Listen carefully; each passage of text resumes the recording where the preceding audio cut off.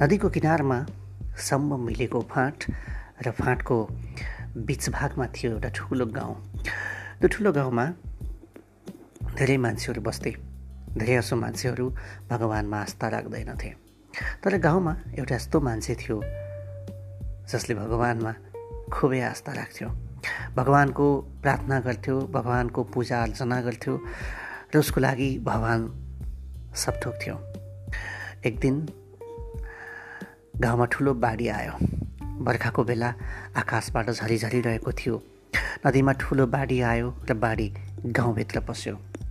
जब गाउँभित्र बाढी पस्यो, गाउँका मान्छे भागाभाग हुन थाले। सबैले आफ्ना पोका पन्तुरा बोके र बाँच्नको लागि पहाडको उखालोतिर लागे अथवा जहाँ सुरक्षित भइन्छ त्यही जान थाले।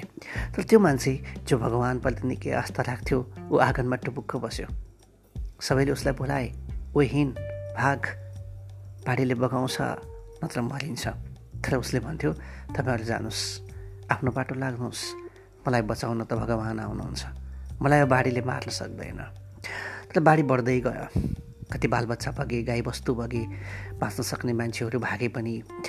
कति घरको सामानहरू भत्के, कतिको घरहरू भत्क्यो, खेतबारी चुल्लोमा डुब्यो।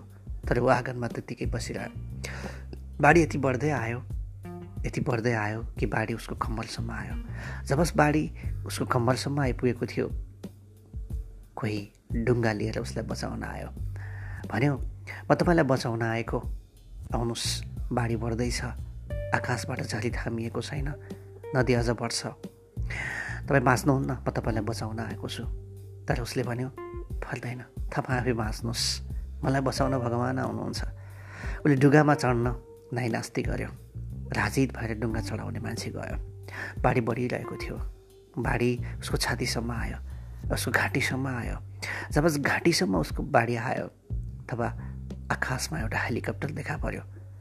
हेलिकप्टर छेउमै आएर कसैले डोरी झरालिदियो तल र भन्यो, आउनुहोस्, हामी तपाईँलाई बचाउन आएको, धेरै मान्छे बाँचिसके, आफ्नो ठाउँ लागिसके, बाटो लागिसके, तपाईँ यहाँ किन बस्नुभएको, हामी तपाईँलाई बचाउन आएका।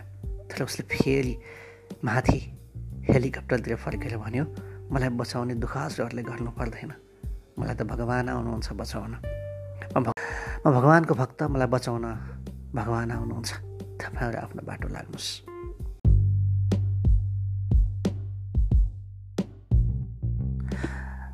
र हेलिकप्टर पनि यसै फर्क्यो। हेलिकप्टर फर्किसकेपछि बाढी झन् बढ्दै गयो। बाढी घाँटीबाट मुखसम्म, टाउकोसम्म आयो र उसलाई बाढीले डुबायो र ऊ मृत्यु भयो। पछि जब बाढी सुक्यो, गाउँका मान्छेहरू फर्केर आए। जब फर्केर आए गाउँका मान्छेहरू, उसलाई सम्झे, उसले यत्तिकै जीवन फाल्यो। गाउँका मान्छेलाई थक लाग्यो। तर ऊ मरेपछि जब स्वर्ग पुग्यो, स्वर्गमा उसलाई भगवानको अगाडि उभ्याइयो। ऊ रिसले चुर भएको थियो। भगवानलाई देख्दा बित्तिकै उसले रिसाउँदै भन्यो, तपाईँहरू दुष्ट हुनुहुँदो रहेछ।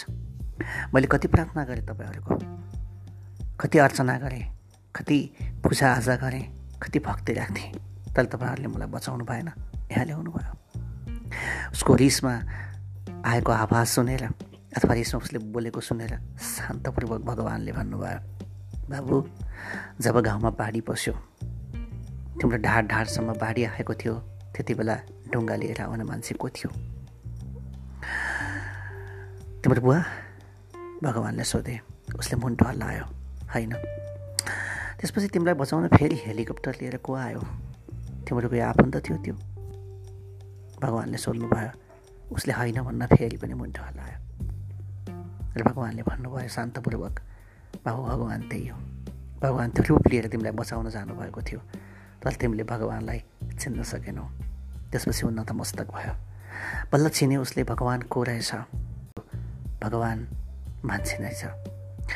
भगवान मान्छेभित्र नै हुँदो रहेछ। मान्छे नै रहेछ भगवान। मान्छेभन्दा ठुलो भगवान अर्को कोही पनि छैन। तर उसलाई त्यो अनुमति थिएन, किनकि यो धरा छोडेर ऊ अर्को ठाउँमा पुगिसकेको थियो।